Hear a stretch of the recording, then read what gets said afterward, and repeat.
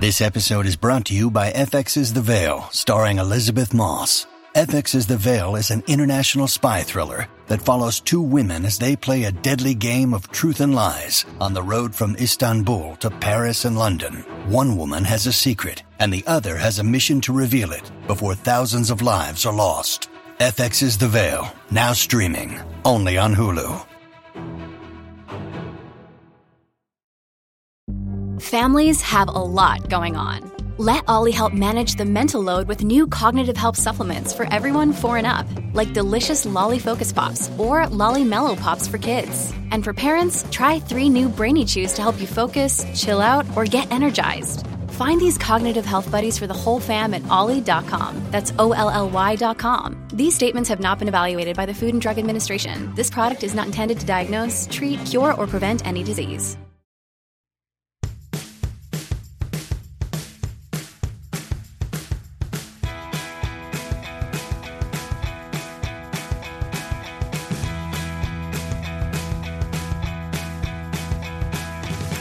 Hello and welcome to the Married at First Sight Wrap Up. I'm Asia, and I am here to talk about the first part of the reunion of season 14 of Married at First Sight, of course. And I'm not here alone, of course. I'm here with my awesome co-host who I've done nothing but made his life better since he joined this podcast as my co-host. And nothing in my life has changed. Everything has been the same since he joined on. It's my awesome co-host, Jason Reed. Jason, how are you? Hey, I'm good. I mean, it's funny you say that, right? Like, because I feel like ever since I came on the podcast, I've been giving you my Jason effect and my Jason magic, you know? Did you write a letter? Yeah, I mean, I did have this prepared. I didn't want to, read the whole thing, but just to get the gist, I feel like I've given you my Jason essence, my effect, and my magic, and I don't feel appreciated. No. Yeah. I mean, whatever.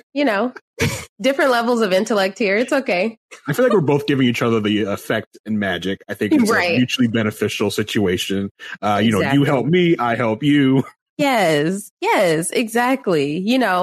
Don't spill some triggers here, folks. Right, exactly. It's absurd. And for those of you who did not watch the reunion, we're not just full of ourselves. These are actual words spoken by Lindsay. And my mind is just blown from the words that came out of her mouth this episode. Those were actual words that fell out of her mouth when she opened them. I couldn't believe it. My jaw was on the floor for most of their segment.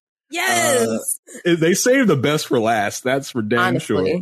So yeah, we'll get to that. Oh, yes. Boy. Oh my gosh. But just overall, did you enjoy the first part of the reunion? You know what? I enjoyed it. I feel like a lot of it was predictable. But I will say I enjoyed myself. I think every couple had something really fun in their segment to really talk about. So I'm excited to go through it with you. Yes, I agree. No one was just a complete dud. There was definitely something that I was just like, oh shoot. It's like every couple was worth a discussion. Like at least one thing you could go talk to your friend about. And I'm here talking to my friend about it. So exactly. Oh my gosh, that's so nice. But we're just friends, Asia. Don't worry about it. Right. Like, and it's like we didn't have that boring couple that just like, okay, I'm gonna say it. Vinny and oh my gosh, why am I? Because Brianna, yeah, Brianna. Because I used to say Brianna and Vinny. I don't know why I said Vinny first. But they were boring, right? They were successful, but they were boring.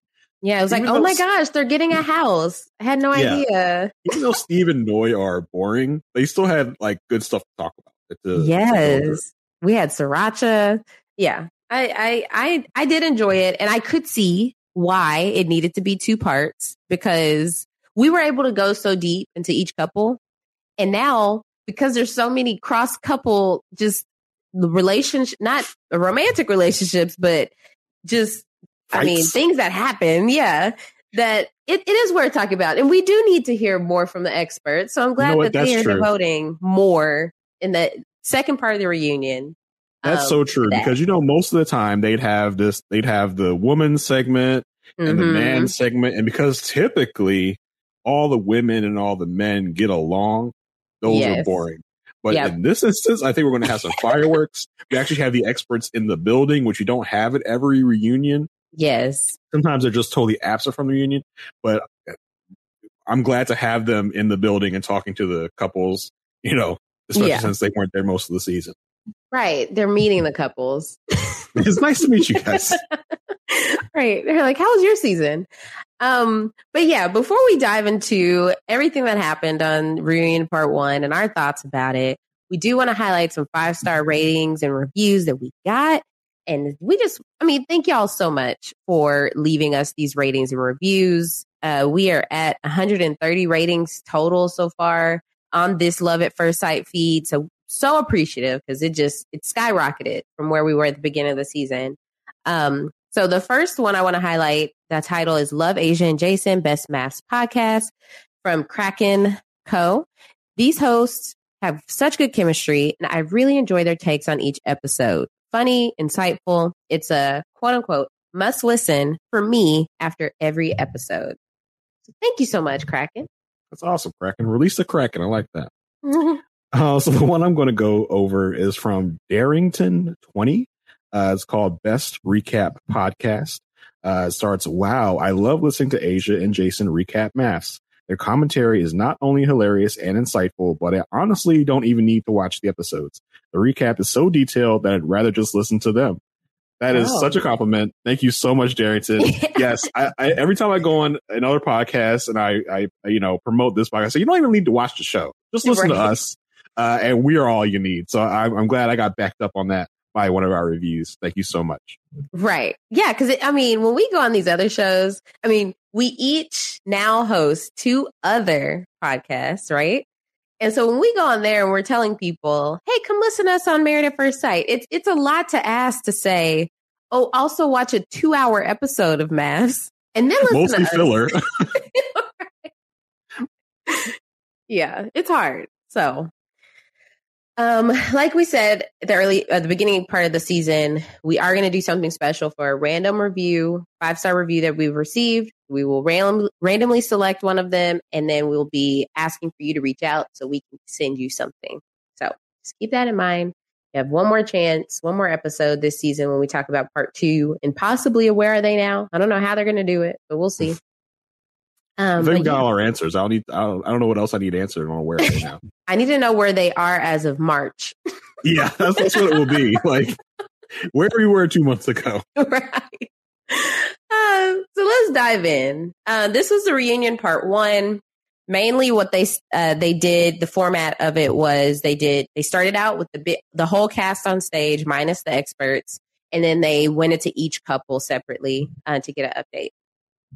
I liked how they did this because usually they'll do couple by couple and then they'll do the big group at the end. But I enjoyed starting it off since everybody is able to just not completely give away their status.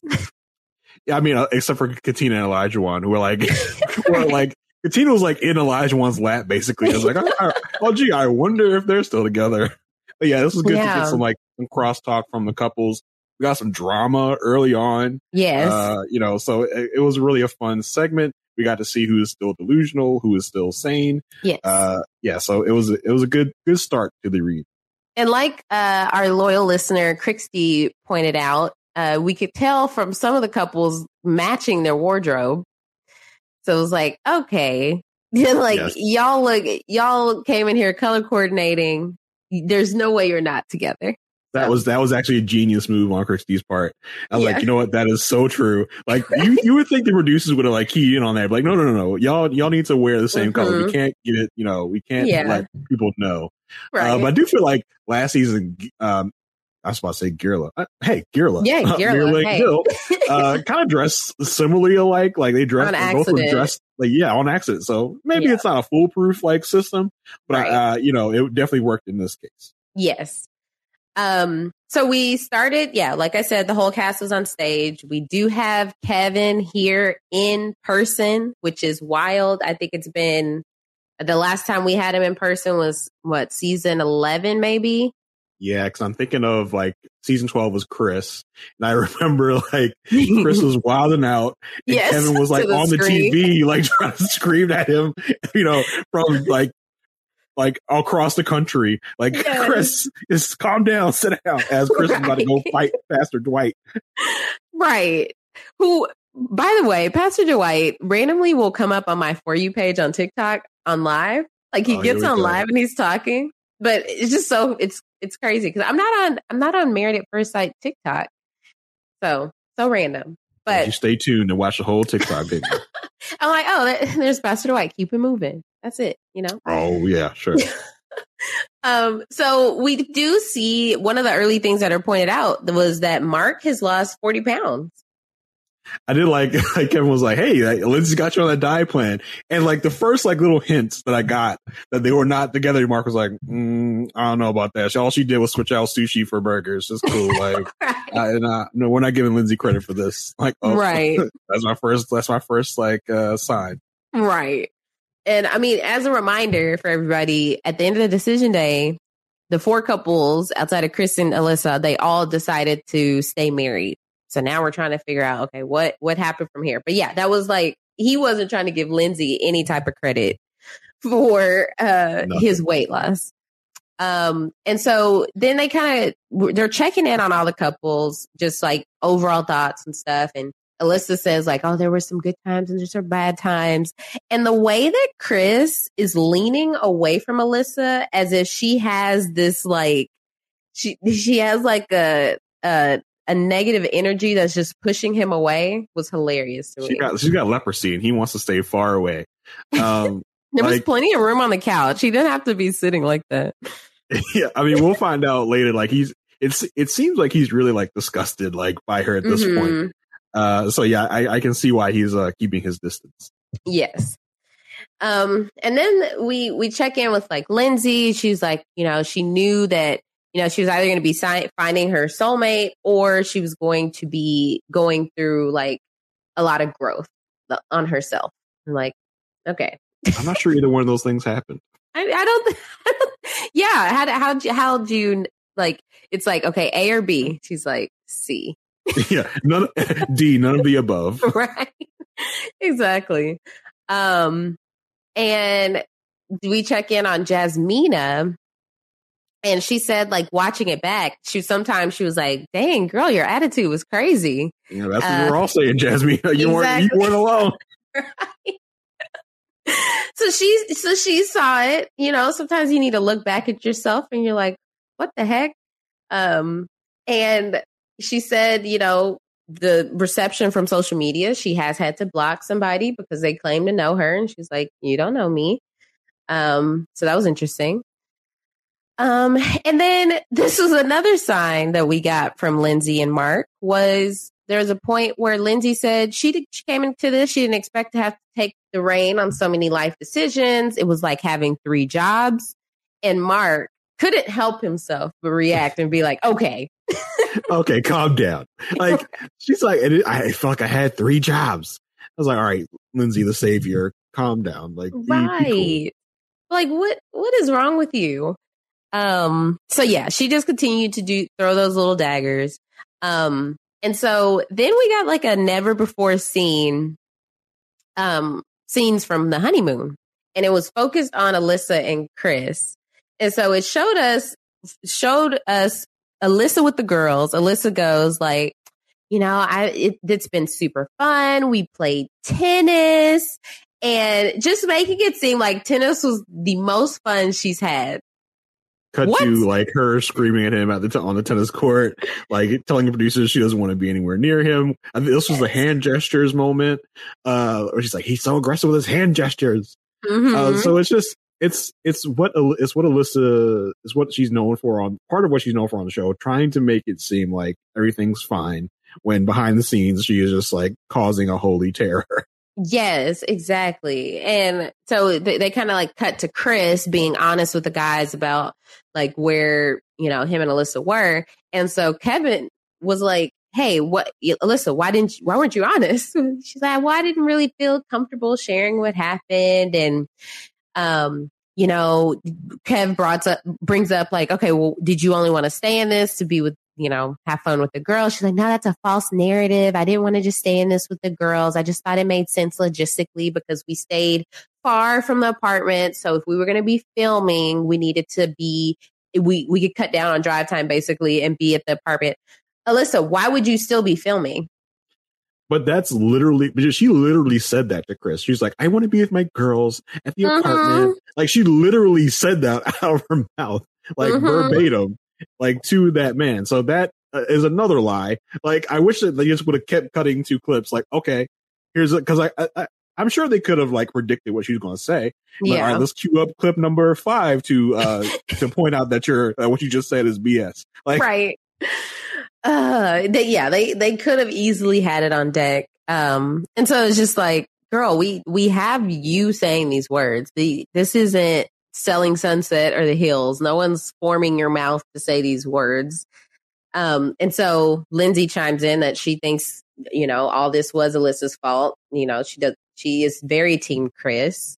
And so we kind of like, they touch on that, but Kev is like, let's put a pin in it. 'Cause we're all going to be together again later.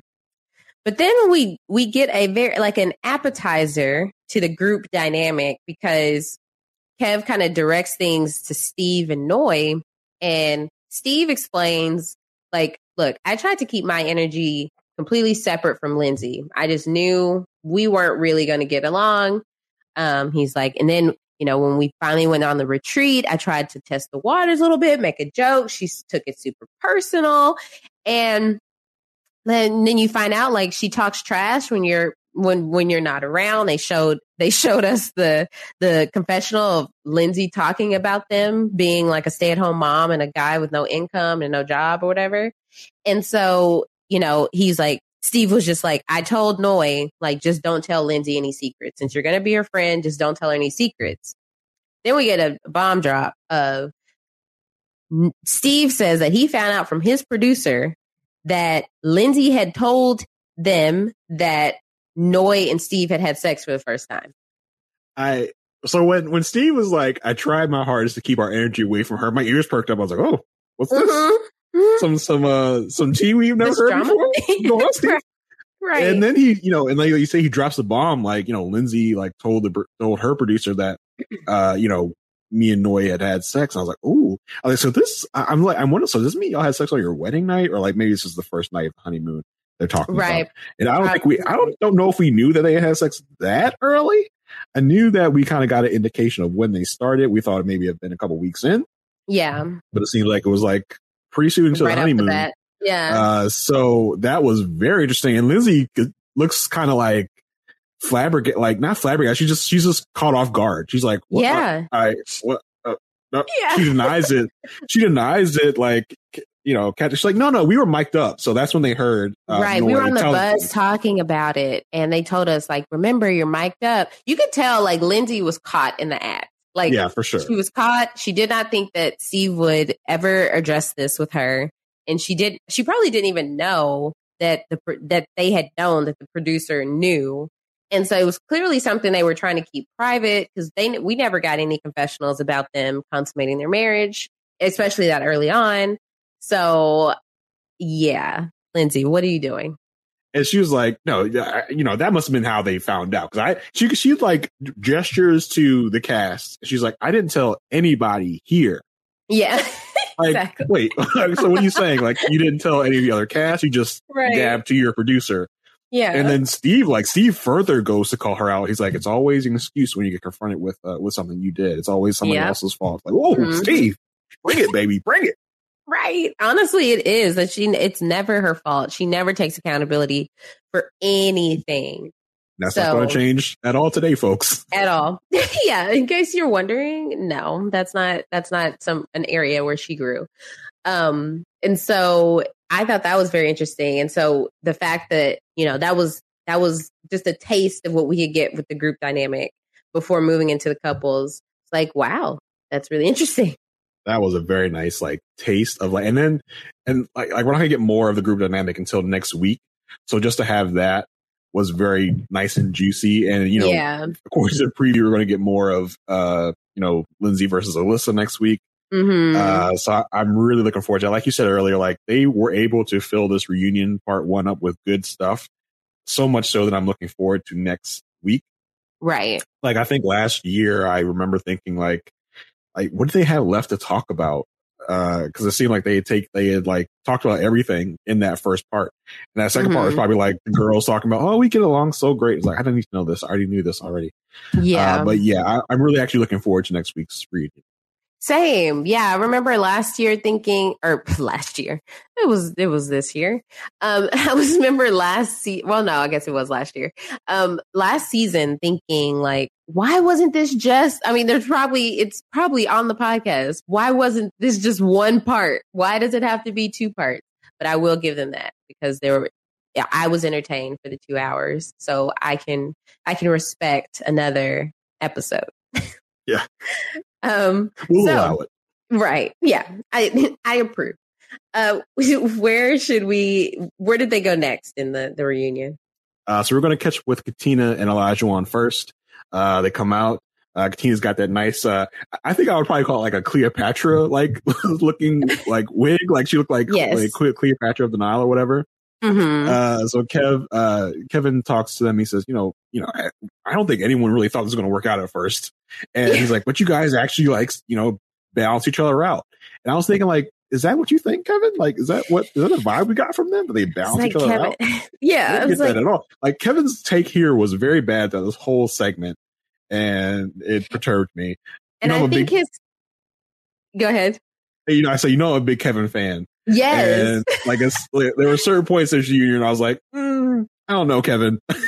And I feel like he kind of skewed some people's thoughts about it too, because I've heard more than one person give Olajuwon props for the growth that he's shown more than what I expected. Like I expected people to be pleasantly surprised by his take on his behavior. And maybe not trying to just like justify everything, but for him to just completely do a 180, I don't feel like that's the case. I feel like Olajuwon interviews very well. Yep. I feel like he knows how to present a certain version of himself when he is in front. We saw it multiple times when he's in front of the experts and when we see him in confessionals to the producers. It's when he's actually in the relationship is when we saw the behavior that we were like, okay, red flags a little bit. So it's like that's why I'm not trying to be totally deceived by what we saw. I mean, there were some good things, but I'm not sitting here saying like, oh my gosh, Olajuwon's a completely different man than what we saw. I just have to wonder if it's that he interviews well, like you said, or if just in the moment, he just doesn't stop to think in the moment. Yeah. Like, I feel like he knows after the fact that he messed up. Mm-hmm. But it's like, it feels like in the moment, he cannot control his, his words and the things he says. I think probably this isn't the first time he's looked back at something he's done and been like, damn, that was messed up. I shouldn't have done that. But I feel like that's a problem, Olajuwon. Like, maybe you should stop and think before you act. Right. But yeah, so Kevin starts off talking about the wedding, and he's like, Tina, what'd you think about him dancing? And she's like, it was fine. And we find out that Olajuwon actually asked her permission to dance like that for her, like not exactly striptease, but and she's like, I just wanted my mom not to see. Like, that was the only thing that I was having an issue with. Don't you think it's interesting we never saw her mom again? I do. Yeah, that was interesting. Like we never saw, like, we saw Jasmina's mom like one other time, I think, early on like FaceTime. Mm-hmm. But yeah, like a lot of the parents weren't really involved after, like a lot of the relatives weren't involved. We saw a lot of friends. Yeah. We didn't see besides Steve's mom. Besides Steve's mom, who was bopping to get down. Right. But other than that, we didn't see a lot of relatives this season. Like I thought we were going to see Lindsay's dad again. We never saw him again. Yeah, we saw Sriracha. We did see Sriracha multiple times. Yeah. Because we were really high on the family members early on. I remember thinking like, oh, they're going to be great this season. Yeah, but it seems like this season, from what I can recall, there were a lot of family members that didn't live in Boston. Mm. Like there were people that were like, coming from out of town to come to these weddings. Yeah. Or, I think Jasmina grew up in Connecticut, so that's where her family was. Mm-hmm. We had Mike's sisters, of course. But yeah, there's not a lot of family involvement this year. So Kevin's asking Olajuwon about Katina, and Olajuwon's like, it was tough for the wedding not having my parents there because I feel like my dad picked this woman for me, basically like from heaven, I guess he's saying, and it made him emotional. It was Kevin asking about Olajuwon crying, and and that's why Olajuwon says he cried. So we get a bunch of flashbacks to Olajuwon nervously asking her for a kiss. And Katina's like, yeah, it was fine, but my guard was still up. I still didn't know him. So it was all, it was kind of, I still had my guard up. He's Kevin, I hadn't noticed how much he is like bulked up since they've been married.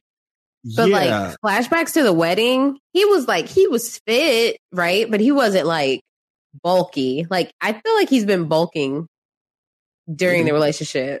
I don't know. It's something about like his. Based on that fast food he was making to me. They go to McDonald's every other night now. Right. Yeah, I didn't really like, it didn't click for me, but I'll definitely be on the lookout for it next week. So Kevin asks Olajuwon about the cooking while they show a montage of Olajuwon talking about Katina's cooking skills and her, her wifely duties. And Olajuwon says, yeah, that was definitely not good. He says, I need to watch my tone. But this is what I asked for. And I also can't believe that I was so stern and so so forceful with my words. So I definitely have to watch what I say. Katina says, it's a lot when you think you're doing your best and then someone tells you, no, actually you're not. Yeah. Kevin references the edible comment that Olajuwon made on decision day, and Katina tells a story about so there's one time where my food might not have been edible. I put it in an air fryer, didn't watch it, so it didn't cook all the way through. So that was the only time he could say that. So she's trying to defend herself.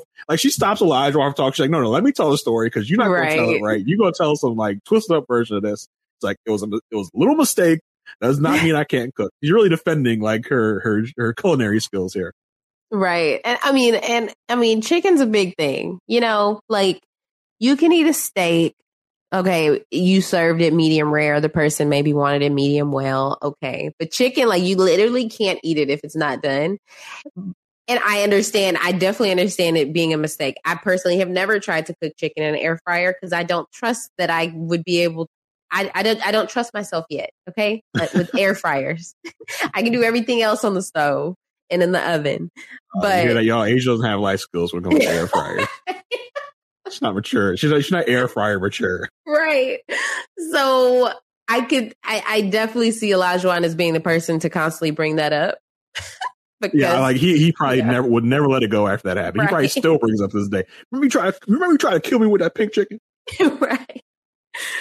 So Kevin asked Olajuwon, hey, so do you still expect dinner on the table every day?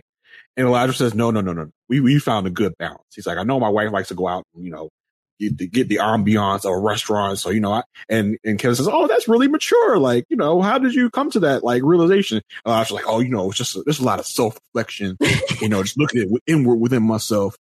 And it's like, okay, this is the start of the Olajuwon apology tour. Yes. And, Katina is like, my gut was telling me to stick with him and be patient. And, he's not for a weak person because he's so confident and he needs someone that's also going to be confident. And I just had to be confident in myself. And I was just thinking to myself, Katina, it didn't look like you were very confident in yourself, during a lot of these moments. He broke you down. Yes. And I'm just I feel like she's lying to herself a little bit here. Mm-hmm. I feel like it's a version of herself that she wants to be. But then, and that's how she describes herself. But then, when they are in those moments, I don't know. I mean, maybe they both have the wrong perception of who they really are until they watch it back. I wanted to hear more about how that was one thing I was missing from their segment, was more about how she felt about the state that she was in during these arguments. Because I know she was that hurt my feelings at certain parts, but it's just it wasn't a true. Yeah. Yeah. I wanted Kevin to be show them instance where like Katina is just like quiet and she looks like she kind of looks shut down. And I wanted to be like, so what is this type of thing? Like, yeah, what were where you does this thinking? come from? Yeah. Yeah. And she'll tell us that, is like, well, I didn't want to get an argument on camera. Like, I feel like there is something to like, when they got in that 1 month anniversary fight, she's like, y'all about to see the real Katina. Like, I do feel like there is a different Katina behind closed doors. Elijah has said that multiple times. I think Jasmine has even told us that multiple times, but the visual there that we get when they're in those like 2-person confessionals and like he's basically talking for her is one of those images that are going to stay in my head about Katina. And it's not an image that I like. Yeah. Yeah. I've said it a million times on this podcast, that they found the right woman for him, but I just don't know if that, he's the right one for her. If she believes that, then that's wonderful. As long as she's happy, I just hope that she's happy and it's not this, like, she wants to be happy. So she wants to be happy. And so she's there, but she's not truly happy. Right. Yeah. So Kevin in an obviously pre-set up situation, asks Elijah, so what can you do to try and give Katina some validation? As if Katina needs validation, which I thought that was an interesting way to word it. So Elijah, he tells her that, I live by one thing. Cause it's got to always start off with like a mantra, with like a motivational speech. Yes. He says, I live by one thing. Work hard today, focus on tomorrow. The rest is history. And you embody that. You taught me patience and effort are key tools to a happy life and a healthy marriage. And I couldn't be happier to call you my wife. And I hope you accept me. That I love that you accept me and that you're confident enough to continue this journey with me. He gets on one knee and he pops open his box. Kudos to him. We don't see a designer name on the box. It doesn't seem to be a commercial for a diamond seller. Yeah. So he presents her with this huge, gigantic ring. I could see it like from 5 miles away. Yeah, it was huge. Yeah, so she's speechless. She's breaking down. She's like, I'm speechless. And he tells her that you treated Isaac and Elijah like different people. You never follow other people's words online with those Twitter fingers. And that's how I know you real. Like so Kevin asks what it means to give her the ring, and he just says that we've come a long way. She was there with me when everybody told her she should run. She didn't run. Mm-hmm. Okay. Yeah. This sweet gesture, I feel like any couple that is like ended the journey together, decided to say married on decision day, and then they're still married here. I feel like there always needs to be that one thing, like either you're taking the next step to buy a house, or, we always see it, or maybe you're pregnant. I don't know. So yeah. It's nice that, he did this gesture of just like another level of commitment. Like, look, I'm into this. I'm all in. Here's a new ring. Now that, I know you, I know what you would want to wear. There was one thing before this that kind of like adds to what I was saying before, was that like, she was like, I knew we needed more than the 8 weeks. Like, I knew not to doubt him. I knew he had it in him. So it was showing like she was struggling, right? Yeah. With the dynamics of that relationship, but she could see the potential. She's like, the potential. I can tame him. I just need a couple more weeks. Yeah. And we're almost there. I can tame him. I mean, she did say that on decision day. She's like, I want to give this, more time than the 8 weeks. Yeah. So yeah. So I hope that she has tamed him, as he would seem to try and suggest that he is tamed or he has changed his ways. Isaac is gone. Yeah, abolished. Elijah says that, this is more than just a marriage, that he had to work on himself, and he overcame a lot. He learned from self-reflection. He looks back on this young kid that thinks he's fly, in good shape. And I'm thinking to myself, like, this was 5 months ago. Was this filmed 10 years ago? Yeah, this was 5 months ago, sir. Like, you changed as much in 5 months? Okay, but we'll skip over that. And he says, none of that matters. When it comes to, you gotta think about how you treat someone. And Katina showed him a gray area of his life, and that the things that he needs to work on is not her words, it's her presence. And to be a leader sometimes, it's not your words, it's your actions. And she has done that. Like he's always has to always has to preach. Like this is what this whole thing was him like preaching about himself and how, Katina is this, this great person that pretty much followed, like he calls her a leader, but I feel like it's like, you're saying that you don't have to say things as a leader. Yeah. It feels like it's more like he's praising her for following him. That's just what it feels like. Like, I'm not sure how she's being a leader. I want to know a little more about that. Yeah. I just don't want people to forget. Like, Olajuwon knows how to put on the show. Like, we saw early on, he was playing the role of husband. Before things got real, he was already playing the role of husband before he could actually act in actually behave like a husband. So it's just like, I was watching it with that frame of mind. And so it's like, yeah, he's definitely not the same guy he was at the start of the relationship. He's definitely grown in certain ways. I just feel like he was amplifying it. Yeah.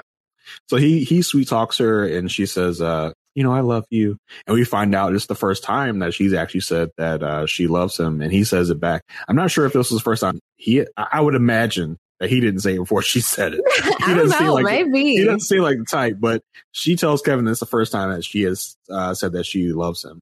And she said it so quick, too. It was like I love you. That was actually the first time I've said that. Yeah, she looks back at Kevin immediately like, that was the first time, just so y'all know. I want to make sure we caught it on camera.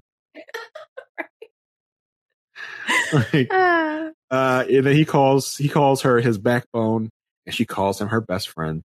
Aw. Yeah. So Olajuwon pretty much looks into the camera and tells the audience, if I had to say something, it would be to stay true to yourself. Know what but he's basically giving like advice for people doing this in the future. Yes. He says, know what you're coming here for. Don't get distracted. And whoever you get, give them the full opportunity, because you never know what you're going to get in your life. And I got that. And I was like, it felt like almost like he was looking off camera to Alyssa, like, you hear this, Alyssa? Right. Imagine in 2 seasons, like the Nashville season, one of the husbands is like, and like Olajuwon said. Yeah. I was sitting at home thinking if I should apply for Married at First Sight. And then I saw Olajuwon talking like this great wisdom about his relationship. He's so wise. And I said, that guy, he's got it going on. And I got to follow in his footsteps. Mm-hmm. I don't want to meet the person that is following Olajuwon's life mantras. Yes. So we get this very interesting clip that Kevin introduces. It's a never before seen clip. And it's a moment from the meeting with Pastor Cal earlier in the season. And Olajuwon and Katina are talking about, Olajuwon's like, well, you got to keep your word. And she said, well, what are you talking about? I keep my word. I do what I say I'm going to do. He says, no, you said the other night, did you do something to help me out? And you never did it. And, you said when I got out of the shower, you'd be ready for me. And Pastor Cal's like, what is, you know what? I don't even want to, I'm surprised that Cal said that, because we know Cal is all up in their business. He's all up in it. But he said he didn't want to know. So we get back from the clip, and Kevin says, all right, Pastor Cal didn't want to know, but I want to know. What? So why? They're very sheepish about this, really evading the question. We know what it is. What do you mean we know what it is? You know what it is. What do you think it is? You tell me first. I feel like we know what it is. I feel like for him, okay, so he's like, it's my, it's routine night things. It's my relaxation at the end of the night. It's something that benefits him. Yeah. That she's helping him with something, some type of chore. I think we're on the same page. Yeah. So I was like, Kevin, you know what? Why are we talking about this? Like, listen, it's like, we're not having sex. Like, we're halfway consummating. Yeah. We're not having sex, but we're not doing nothing. Like, that's basically what that is. That's basically what they're saying. And that's what I felt like throughout this whole season we were missing. Because I felt, I just kind of felt that in the beginning anyway, just like, that's probably what's going on here. They're just not saying it. But I think this is pretty much confirmation that is what was going on. And Right. like you said, he's not helping her. She is helping him.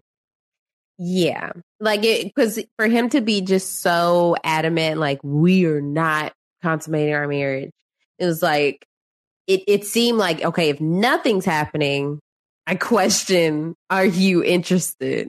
Because the wild guy that you explained that you were before doesn't seem like he would just go cold turkey with a Jasmine and Mike dynamic.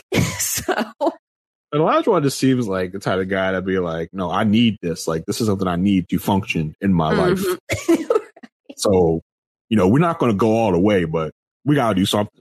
Routine night things is what he calls it. But yeah, hopefully everybody out there can pick up what we're putting down. I think y'all got it. Because I refuse to explain further. Yeah. Kevin touches again on the anniversary dinner, and in regards to the fact that Olajuwon brought up in front of everybody, and Olajuwon says, yeah, I should have handled that differently. I was wrong to bring it up like that. And there's a time and a place for everything. Kevin asks Katina, like, so are you worried something that's going to happen will happen again? She's like, no, I'm not really worried about it anymore. Like, I feel like we're in a place where he knows not to do that. And then we get into another ramble of Olajuwon. He says, I want to watch these clips. Like, these things stay with me for like 3 weeks. And you know what? Why 3? That's so specific. That's a very specific number of days. And he wonders, how I had all these people around me. And no one ever told me I sounded like an ass. And he wishes someone was there to correct him the proper way. So I can think of 2 times we saw in the season right. from Dr. Pepper and Dr. Viviana, who both tried to correct his behavior, and he did not handle it well at all. In his eyes, they weren't handling it the right way. It wasn't the proper way to address it with him. Right. So I would really challenge Olajuwon to say, people were trying to correct you, but you weren't happy. Mm-hmm. Yeah. I would like to know what he thinks the proper way is. Right. So we get Kevin just lavishing praise on Olajuwon. He's like, I just can't believe how seriously you took that. I'm really proud of you, man. Like, you took this really seriously. My eyes couldn't have rolled further up into my head. I was like, come on, Kevin, don't do this. Right. And it's like, yeah, and I don't want to sound too down on him. Like, he's definitely in a better place than he was the start of the process. He's definitely going all in with her. But it's like someone said, who's I think it was Mike at some point, or one of the other couples pointed out that they didn't have the tools that they needed in order to it was Mike. Okay. And so I feel like Olajuwon could have benefited from a lot of tools in order to know how to handle communication properly in this relationship, and knowing how to prioritize certain things. Like, clearly he didn't realize, he was taking cooking and cleaning to the next level. But I feel like he's definitely grown. It's like, I just am still in that place of just really hoping Katina is happy, and that it is that full 180 when they are at home and they're not in front of a camera. Yeah. So like you said, I have the highest of hopes that Olajuwon has actually realized his errors and corrected them. But I do recall a lot of times in the season where he would say these things like, oh, I got to watch what I say. I think he was talking to Coach Mack several times throughout the season. Like, I just got to watch what I say. I was a little heated. But then he would go back into the same thing, like in the same week that he just said that, like, I need to watch what I say. But then he does the same crap. So I'm hoping he's changed. I don't want to, I don't want to say it's impossible for him to have changed. Yeah. I mean, I'm rooting for them. I want them to. I think minus all of Olajuwon's nonsense, they actually click very well. Yes. I think they have a very good chemistry. Mm-hmm. And I want them to succeed, but I want them to succeed in a good way. I don't want their success to be that Katina is still putting up with his crap. Like, right. I want them to be healthy. I want both of them to be healthy people in the relationship. So hopefully he's done that. Olajuwon pretty much leaves us with with another diatribe. He says, he tells us, don't judge the man that you see, but try and understand him and learn about him. And that, people will change when they know it's time for them to change. He says, a lot of people told Katina to run, and look at her now. She's smiling with a rock on her finger. Right, Katina? You happy, right, Katina? And she starts to say, yeah, she's happy. Yeah, she's happy. Look at it. So he says, be scared of the man who keeps secrets, not of the man who shows you who he is. All right, Olajuwon. Kevin asks, so what's next? What's next 5 years? What are you looking for? And they say, we want a child, a house, a dog. We want a pool, want all this good stuff. And we find out that during the process, Olajuwon actually sold his house. And I felt like this would have been really good to know during it. This would have been something interesting to talk about within the season. Yeah. So Olajuwon says, there just was too much history there. There was too much stuff that went down in there with Isaac. There's too much Isaac in the house. I mean, I had to leave Isaac behind in the house. I was like, oh my goodness, come on. Like, just, Isaac is a quote unquote, bad boy. I would imagine Olajuwon was walking through the house like, oh yeah, I did this over here with this person, this over there with that person. Mm-hmm. So maybe he thinks he just needs to leave the house behind to handle that. For someone that brags so much about buying their own house, it was surprising that he had sold it. Yeah, I was shocked too. And I feel like that would have been a good indicator to us that they were doing better in their relationship, that he made that sacrifice for their future. Or not that sacrifice, but he made that decision to sell his house so that they could start fresh together. Yeah. I think that is a good thing to do in their case. Like you said, a good sign that he's dedicated to her and wants to start fresh with her. So we go to commercial, we come back, and Katina is showing off her ring. She's gabbing with Jasmine, and she's like, "Oh my god, you see this huge rocket?" He's like, "Oh my god!" It's just a fun moment. Jasmine's like, "Did you cry?" She's like, "Well, no, but like, yes, I know. And she's like starting to cry again. Yeah. It's a fun moment for those two who are, they seem to be the best of friends from this experience. So I'm glad to see a little behind the scenes excerpt. So that's it for them. There's nothing really to do as far as ratings or, whatever. Right. This episode is brought to you by Shopify. Whether you're selling a little or a lot, Shopify helps you do your thing, however you cha-ching. From the launch your online shop stage, all the way to the we just hit 1 million orders stage. No matter what stage you're in, Shopify's there to help you grow. Sign up for a $1 per month trial period at shopify.com/special offer, all lowercase. That's shopify.com/special offer. Look, Bumble knows you're exhausted by dating. All the must not take yourself too seriously and 6'1" since that matters. And what do I even say other than hey? Well, that's why they're introducing an all-new Bumble. With exciting features to make compatibility easier, starting the chat better, and dating safer. They've changed, so you don't have to. Download the new Bumble now. When you need mealtime inspiration, it's worth shopping Kroger, where you'll find over 30,000 mouth-watering choices that excite your inner foodie. And no matter what tasty choice you make, you'll enjoy our everyday low prices, plus extra ways to save, like digital coupons worth over $600 each week. You can also save up to $1 off per gallon at the pump with fuel points. More savings and more inspiring flavors make shopping Kroger worth it every time. Kroger, fresh for everyone. Fuel restrictions apply. Where are we going next? Yeah, so the next couple they bring up was Chris and Alyssa. So throwback. We have not talked about them in quite some time. So that was interesting because it's like, okay, we're going there. So we start out with, just catching up on them. They say that they're cordial. So that's cool to know. Even though Chris is sitting 5 feet away from Alyssa. Yeah. They're like, everybody gets together. Like, we're both there. And so we're cordial in that setting, but there's no one-on-one talking between them. She's like, well, before Kevin could even go down his line of questioning, Alyssa's like, okay, wait, I just want to say before we get started that I came into this with the purest intentions.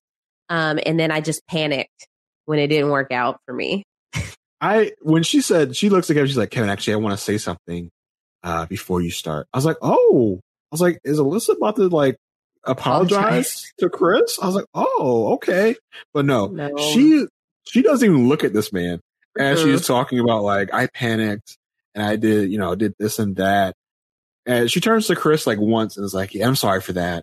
And then turns back to Kevin and starts talking to Kevin. Like I was like, oh, maybe Alyssa has grown a little bit. Maybe we're going to find out that she saw herself on camera and was really ashamed of herself and is coming here, contrite and ready to take the slings and arrows and ready to own up to what she did. But no, she's still trying to defend herself. Yeah, she has the most stone cold look on her face anytime anybody brings up anything that she's done or anytime there was a clip that's shown. It's just like it's going in one ear, out the other. She's looking at it just like, that happened. But am I supposed to feel remorse? No, I didn't get the man that I wanted. So I didn't get what I ordered. Take this back. Right. So she says that she just doesn't think her and Chris are made for each other. They don't share the same core values and beliefs.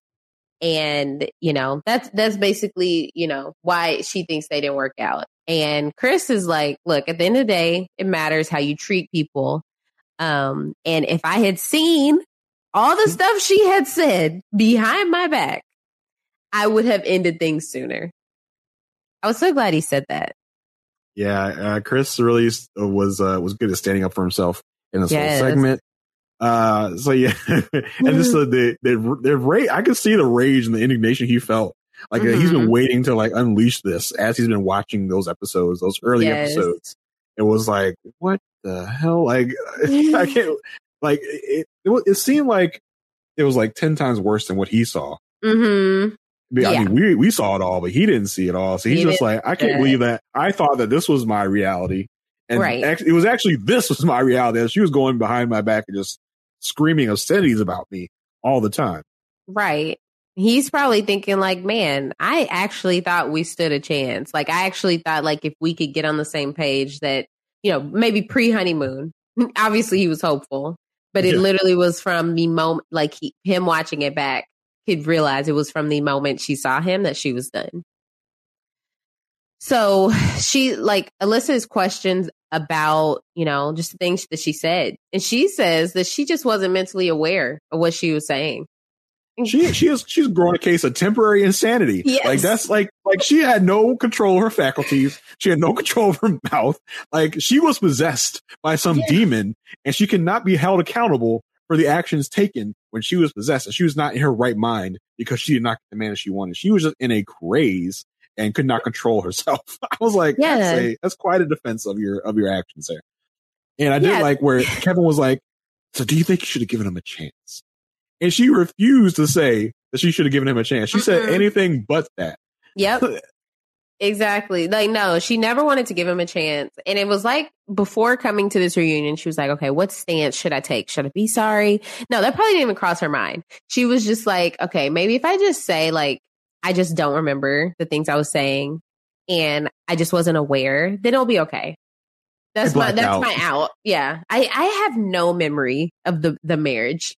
Like, I'm surprised she like if they showed her clips like of her like ranting to producers, like, see, I don't even remember that. Like I totally blacked out. I lost a week of time. Yeah.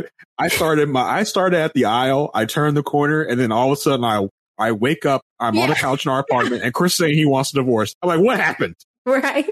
I don't remember anything that happened. I literally blinked and the marriage was over. I don't know what happened. Not sure why Chris, this mean person, decided to get divorced from me. Yeah, she's like watching the clips back and she's like, I don't know who that woman is. That's a body double. Nice try, producers. That wasn't me. Right. So, Kev asked, like, why did you go on the honeymoon? And she's like, well, I just felt like it's something that I had to do. And she just starts like crying. And, we find out, which this was the mic drop or the bomb that was dropped on this segment, because she says she didn't want to speak to the experts because she was upset with them. Because I wondered, why didn't the experts intervene? And we get this unseen footage of her like, I don't want to talk to the experts. I hate them. They're the ones that put me in the situation. She's like this like 8-year-old little girl throwing a tantrum because she didn't get like a baby doll that she wanted from like her parents. Yep. And the show's first priority when they were putting together this reunion, they're like, we got to talk about this moment because we have to let the audience know that we were ready for experts to come and intervene, but she refused. Yeah, the fact that there was a producer literally saying, like, do you want us to call the expert? I hate them. How do you hate? How? I just feel like as an adult, we just shouldn't be walking around hating people unnecessarily. Like, why are we throwing that around? Like, hate is a strong emotion. Why are you just hating people? Because she's immature. She has not matured. She's not grown to realize that those are words that are one, childish, and two, very strong when you're an adult and you use that word. And it's like, it was so funny in that clip because she's at first saying, well, why don't they fly out here and come talk to us? I'm like, oh, you mean the experts? You want us to call? I'm like, no, I don't want to talk to them. You just asked them to fly out here. Like, what are you talking about? Maybe she is insane. Maybe she has just lost her mind and she just doesn't know what she's saying. She wasn't aware of the things coming out of her mouth. We can't blame her. Like you could have come walk into this reunion. You've had she's had 7 months of reflection. And even if you don't mean it, you should have watched yourself on TV and been like, oh, I got to fix this. Because she knew exactly what she was doing. Yep. She did not say those mean words on camera in her mind. Mm-hmm. She said them when she wasn't being filmed in her mind. She did not know she was being filmed. Didn't realize she had a hot mic on. So every time she was on camera, she spoke gently to Chris and said, well, I just don't think that we're right for each other. Like, you're just not what I was envisioning. Blah, blah. She was never like cruel to him to his face. Yeah. So she knew exactly what she was doing. Right. I don't hear this like I was out of my mind. Because if that was true, you would have said the same thing you said off camera to his face on camera. So you know exactly what you were doing. Don't give me that. So you would think someone in their right mind would look at that and be like, you know what? I got to go in here and apologize, even if I don't mean it. Even if, if she wanted to try to fix her image. Yeah, but no, she does not care about that. So she was explaining to Kevin, just like, I trusted the experts going into this. And then when I lost trust in them, Kevin's like, why'd you lose trust in them? He's like, well, I didn't trust them anymore because I didn't get who I wanted. And, she says like, she claimed like Kevin asked her why, about her crying on their decision day when Chris ended things. And she's just like, I was just having sadness for both of us. Like, we both didn't get what we wanted. So, and then Kevin's like, Chris, was it hard for you to make that decision? And Chris is like, oh, no, it wasn't hard at all. Absolutely not. Nope. Right. Nope. If I'd have known, I'd have done it sooner. We already broke a record. I would have broken that record. Right. Yeah. So that was hilarious. And I felt like this whole segment was Alyssa trying to explain why all of her actions were justified, whether she knew what she was saying or not. And then Chris just chiming in with this, like, trying to show that he is like clearly over this. He can't stand this woman and wants nothing to do with this situation anymore. So we didn't really get too deep. I guess it's because we got a lot of his emotions on the show after things transpired. But what she said she learned was be mindful of what she says. Be mindful of when you are mic'd at all times. Keep an eye out for those cameras. Exactly. If I'm mic'd, these producers are going to get you. Right. And then we learned that Chris is dating. So happy for him. He's moving on. And that was it for their segment. Yeah. Like I said last week, Chris is the ultimate winner of this season. He's come out on top here. So it's good to see he's doing well. He obviously wanted to make a point of come on here and telling us that he's doing well. So I'm good. She's still crazy. And it's just the look on her face when like he's talking and she's looking at him. She got like her bottom lip like poked out. She's like, looking at him like, whatever. I don't care. For someone that for people that don't like each other as much as Alyssa and Lindsay do, they do a lot of the same ish. Like, you know, they're kind of two peas in a pod a little bit. Yeah, exactly. I'm glad that we don't have to deal with Alyssa anymore. I'm glad that Chris is happy and he's moved on and they can be done with this situation. So which couple did they dive into next? We had Jasmina and Michael. So this was an interesting segment. So they come out. We get a little bit on the wedding about how they were both nervous, blah blah blah. So we start getting into the fights, to the communication of it all. I say so they are sitting close. They're sitting very close. Yes. But I did take notice that like Michael was like all the way over on his side of the couch, like touching his arm, and she has made it a point to get close to him. It's like, that's interesting. Like I had no perceived notions coming into this. I thought they were probably gonna be broken up by this point. So we'll get into it. So he asked about the communication and why it was so tough.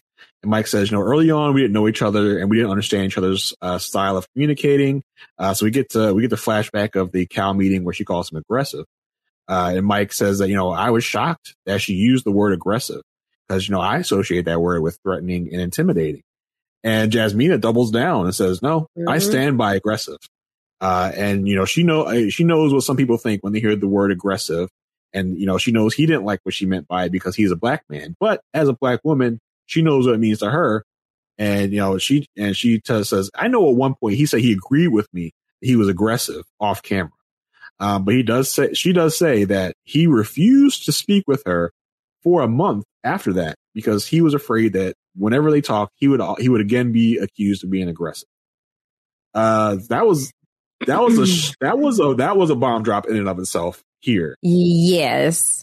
It's so hard because I get his reaction to being called aggressive. Like no one being called aggressive has such a negative connotation especially as a black man. And Jasmina's explanation of understanding this, but still using it because she still felt that way. It's like, because, as a black woman, she is aware of that. It was such a, I don't know. It was such a hard line to walk because if she did feel like he was being verbally aggressive, then like, okay, but it's like, we didn't see it. And so it's just like, I really would have hoped that they would have come to an understanding, like, okay, she said that about him. And then they have a discussion to come to an understanding of why did she feel that it was being aggressive rather than it was aggressive or it wasn't aggressive. Okay, Jasmina, you feel that it was aggressive. Why? Like, what about it made you feel aggressive? Like, to make you believe and then believe that aggressive is the most appropriate word. Not, okay, she thought that was aggressive, so I'm just not going to do anything else because I don't know what she feels is aggressive. Yeah. This whole thing was like, why can't both of y'all get your heads out of your asses? Yes. And it's, the word, like you said, she said, the word aggressive has become this word in the black community that is loaded. It's a loaded word in the black community. So I do wish that she would have seen that, even though she knows what she meant by it. Right. To just use a different word. Yeah. It's like intense, like maybe like it's not aggressive. Like understand where he is upset about it and change your wording of it. There's so many words in the English language. There really could have been, she could have said anything else. It's just like, I think her point in that moment in being upset about the situation was, I understand the word, the weight of the word aggressive, and I'm still using it. So how I really felt about how you reacted in that situation of you yelling at me or however she felt what he was doing, right? Like that was her point. But for him, it's like, no, you just call me aggressive. Yeah, I mean, and she does say that. I know that people associate with being physical, and I think she does say like that wasn't the situation here. He was just being being verbally aggressive. But still, Jasmine, like you gotta think about where he's coming from with this, and and she just wasn't. We're just doubled down in the situation. So he, for his part, he says he felt that he handled that situation fine in the moment, but the problem was that he didn't have the tools to speak to her without the word aggressive come out. He was so scared of it that he didn't want to even talk to her in fear of this word coming up, which was so like, this is the problem. Like show the experts this clip right here. Right. This man said he didn't have the tools to not speak. I don't know why an expert wasn't called by either one of them or a producer when the producers find out that they're not talking for a month. Right. I guess they're not talking when there's not cameras around, but when there are cameras around, they're like faking the funk. Because I know that because we knew that their relationship was strained. Yeah. I don't think that we knew we're just not talking. Like, just I didn't know it was. Yeah, I did. I didn't know that it was only like, okay, we're talking for the purposes of filming. Not, and then like she wanted more talking throughout the day. She wanted to hear about his day, and I didn't know it was to this extent. That's damaging. Yeah, that's earlier in the season when Jasmina was going, the first month was a total waste, and we were like, well, was it a waste because you did work through some of your problems and you had to go through those problems to get to where you are now. But it does seem like, it was a waste because they just weren't talking, period. Right. So, maybe going back retroactively, we're like, yeah, maybe she was kind of right. Mm-hmm. So Kevin asks, Jasmine, like, did you think that, the marriage was pretty much done, like, and that first month? She's like, yeah, I felt like it was probably a couple times that we're going to be done. So, she reiterates again, like, we had like zero communication until we did Viviana's exercise. And Kevin asks, so that was a turnaround for you? And Jasmine says, yeah, I didn't feel any stress or pressure anymore after that. And she started to actually get to really know him. And Kevin asked Mike the same thing. So when did you feel, comfortable and the communication start back up? And Mike agrees, says, yeah, that Viviana exercise was the first time that we really heard each other out. Kevin speaks for the audience. It says, that was around the time we really started to have hope for you guys, and asked them, if they felt the same. Jasmine says, yeah, but it took so long. Mike says, it took a while for us to even tolerate each other, and we literally couldn't stand each other for a while there. And every time we thought or looked at the other person, we were like, ugh. And then they finally got to a moment where they were cool. They were fine. They were okay. But then we got to the moment where we were actually true friends. But by that time, it was, like decision day, basically. Yeah. Yeah. And Kevin again speaks for us. He said, everybody was so happy when you said yes. Now, when they filmed this, decision day hasn't aired. How do you know we were happy, Kevin? You don't know how we were because we hadn't seen it yet. Stop speaking for us. We didn't. Kevin and his producers were all so happy. Yeah, the people that we screened this for were very happy. Right. So Kevin asks for he asked for the update because they have to string us along for a while until we get the answer whether they're still together or not. So he's like, so give us the update. What's going on? And then the two of them like do this like fake drum roll like. Right. So like I'm thinking like, wow, they're like really playful. Like maybe they're still together. But no. Jasmine is like, I'll let Mike answer. Mike says that they're no longer together. And that about 2 weeks after decision day, he told her this wasn't working. He felt like he wasn't getting anything from the relationship. And he wasn't getting the validation that he wanted and needed.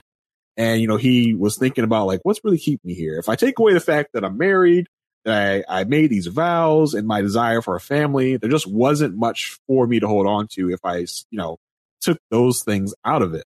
Mm-hmm. So it's like, we talked about last week that they weren't living together and that we felt that was going to be a big stumbling block. Yeah. And it just felt like that was that was the case. Like, yeah, literally, like if you're not being forced, they were being forced, forced to film. Filming is part of the process, right? And so they're living together, they're filming, they're together a lot, right? So if they stop filming and then they're not living together, where they have to be taking initiative to see each other more than just, oh, we should have a date night once a week. No, y'all are married. So it's just like, and you're fresh off of this experience. So this is your first time really getting alone time and really should be the beginning of you really getting to know each other. And the fact that it was they only gave it 2 weeks. Like they apparently had a very nasty argument. Yeah. And Jasmina couldn't come back from that. So when he said like, let's end this, she wasn't going to put up a fight. Yeah, this was an interesting argument. Like, cause after like the reveal, they broke up. Kevin's like, did you think that she wanted to make it work? He says, after decision day, I didn't really feel like she really wanted to even really try to make it work. And Jasmina says, well, I felt I was giving more effort than he was. I texted him every day. She said, I'm not coming without receipts. Yeah. I text him every day for a conversation. He planned one night to come over and visit me. But that's your trying. I texted him every day. If somebody's not texting you back, how can you go further than that? But it's got to be more than a text. Like, I feel like if you're married, absolutely, they should have been living together. Is my point. Yes, but it's like I texted him, he didn't answer. Oh well, I'm gonna go to sleep. Night. Maybe a call, maybe a spontaneous drop in. I don't know. It's just the fact that people will say to us like, people that date don't live together all the time. So how could they just not date? But they were in this 2-month process of being around each other every single day. This was a step backwards. Like when you take a step backwards, you're just incentivized to keep going backwards. Once you get that negative momentum, you're just going to keep going negative. Yeah, I can't believe I was not surprised they're not together, but I was surprised that it only took 2 weeks. So yeah, we get to the Jasmine says, we had a nasty argument about him saying that I don't give any effort. And after that, when he called me and wanted to end it, I just said, okay, sure. And so he's like, well, if you thought that it was worth saving, just that one argument just made you give it up. But then I'm like, Michael, you ended it. How you gonna get mad now? You were the one who initiated it. Was this like a test? Was he like calling her and was like, yeah, I think it should be over. And then like he just waits for her response. Like, no. I really want to keep trying. I really want to keep doing this. And he's like, okay, cool. Like, I just want to make sure that you were still in. Like, that's what I felt like when he said, like, he was so offended that she just like, was like, oh, okay. Yeah. Like what? Like, it's like on Euphoria, there was this quote from this most recent season that was like, I was going to say no, but why would you say no? Right. It was like, what are you talking about? It's like he's upset she didn't fight for it. So like, but why? But you ended it. I would understand this argument if she was the one that ended things and he'd be like, well, you didn't even want to try. But if you were willing to have a conversation to say like, I'm not getting anything out of this. I think we're done. You're done. Yeah. So why would I even try and come back from that? It was interesting. It's more frustration from these two. Like they're both so frustrating. They are. And so like Mike was like, so why, if you had hope, why did you cut up? And Kevin's like, in one of Kevin's better moments of this reunion, he basically runs in and is like, listen. There was no hope. You were just a friend. You were always just a friend. And Jasmina cuts Kevin off. Okay. Mm-hmm. Let's make that clear. She, the queen of don't cut me off, cuts off Kevin and says, don't say that. Let's check your tone. This tone. Okay. And, she says, listen, I made it clear the whole time that I only felt friend vibes from him. And, no one knows if there could have been more. Kevin says, no, we do know because we saw it. Like, there was no more. Like, y'all were in the friend zone. Yeah. Shout out to one of our guests this season, Sarah Carradine. Today is her birthday.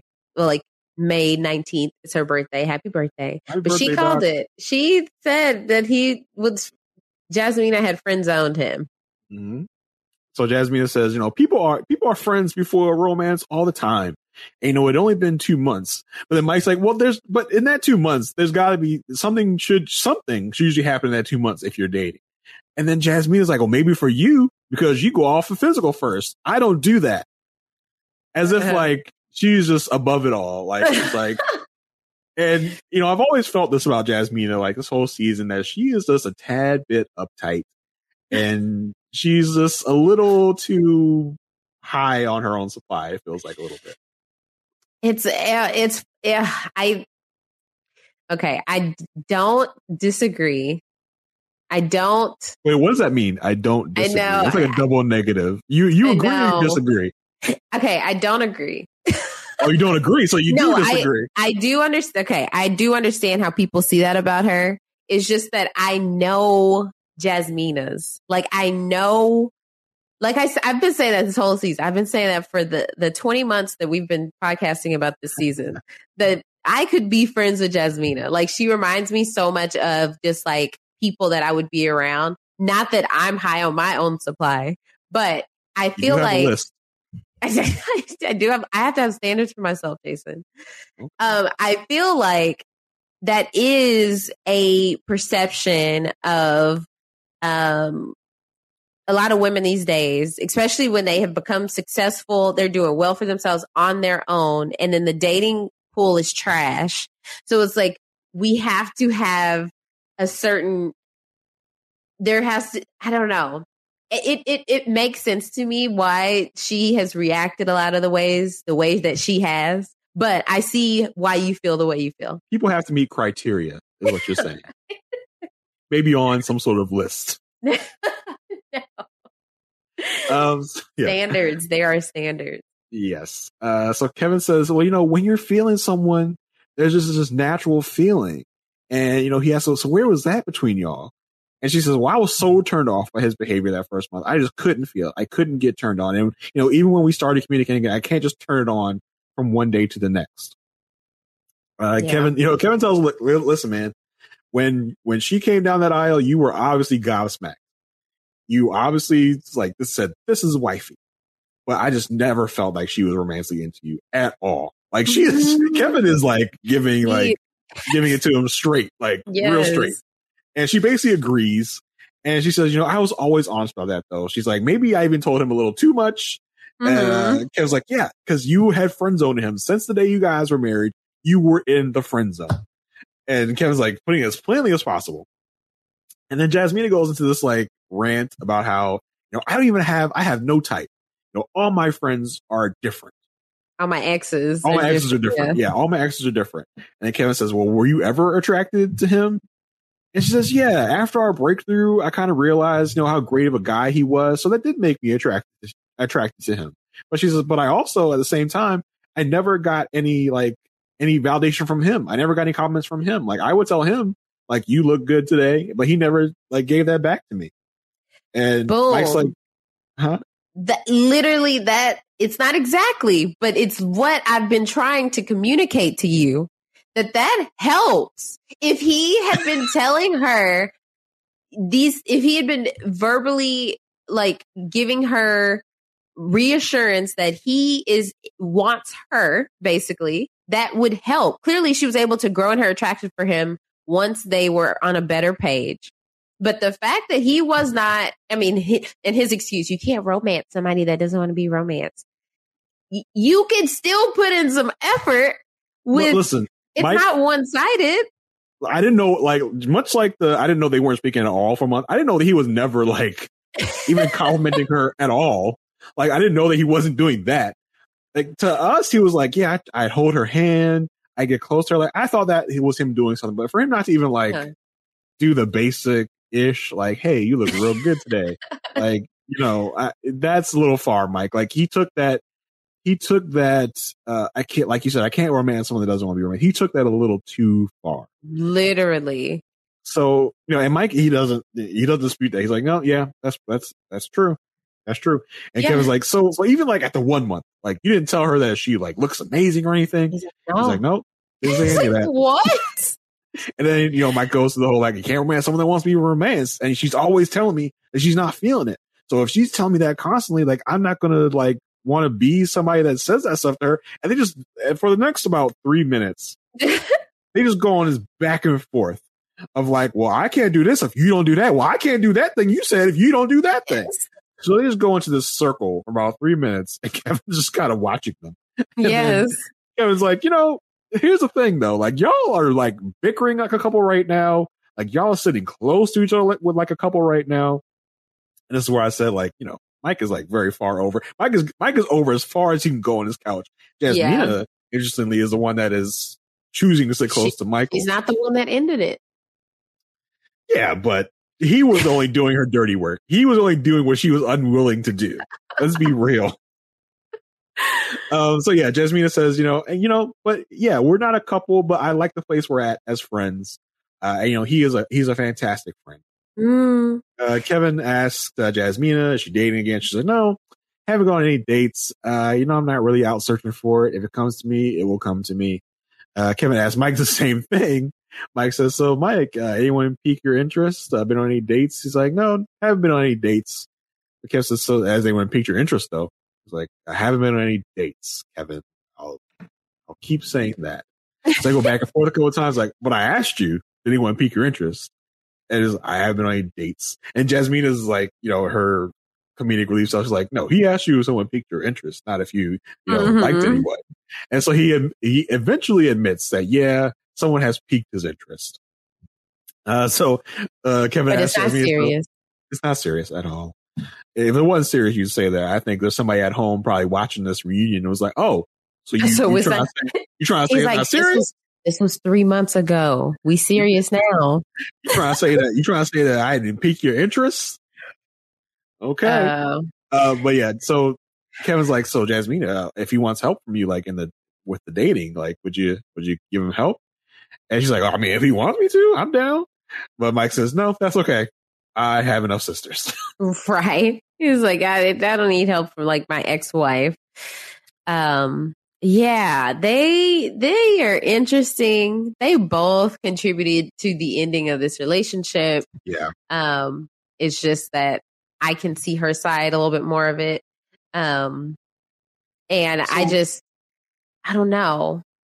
The thing with Jasmina was, ever since we found out that she had only been in like long distance relationships, like she had never had a non-long distance relationship.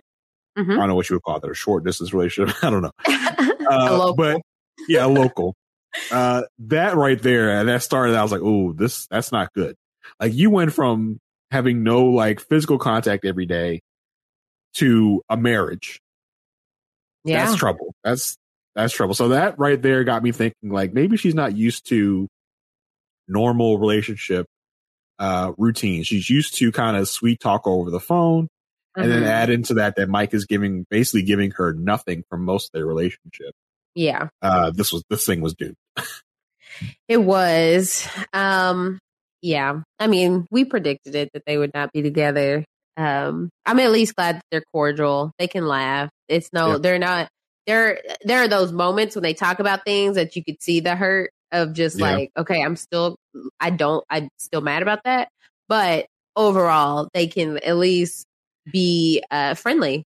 Yeah, we just won't bring up those things when we're doing our friend things together. We won't dive into the problems of our relationship. Yeah, we'll just have this nice banter back and forth like we do. This nice connection, this nice, because they have that great chemistry. Which all season we were like, why can't you get it together? Because you obviously have this fantastic chemistry together. Right. But turns out it may just be friend chemistry. Yep, exactly. Hello, it is Ryan, and I was on a flight the other day playing one of my favorite social spin slot games on ChumbaCasino.com. I looked over at the person sitting next to me, and you know what they were doing?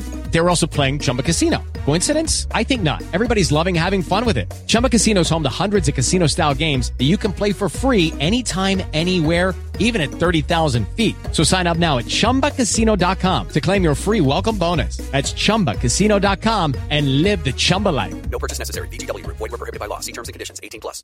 Hello, it is Ryan, and we could all use an extra bright spot in our day, couldn't we? Just to make up for things like sitting in traffic, doing the dishes, counting your steps, you know, all the mundane stuff. That is why I'm such a big fan of Chumba Casino. Chumba Casino has all your favorite social casino-style games that you can play for free anytime, anywhere with daily bonuses. That should brighten your day a little. Actually, a lot. So sign up now at ChumbaCasino.com. That's ChumbaCasino.com. No purchase necessary. VGW Group. Void where prohibited by law. See terms and conditions. 18+.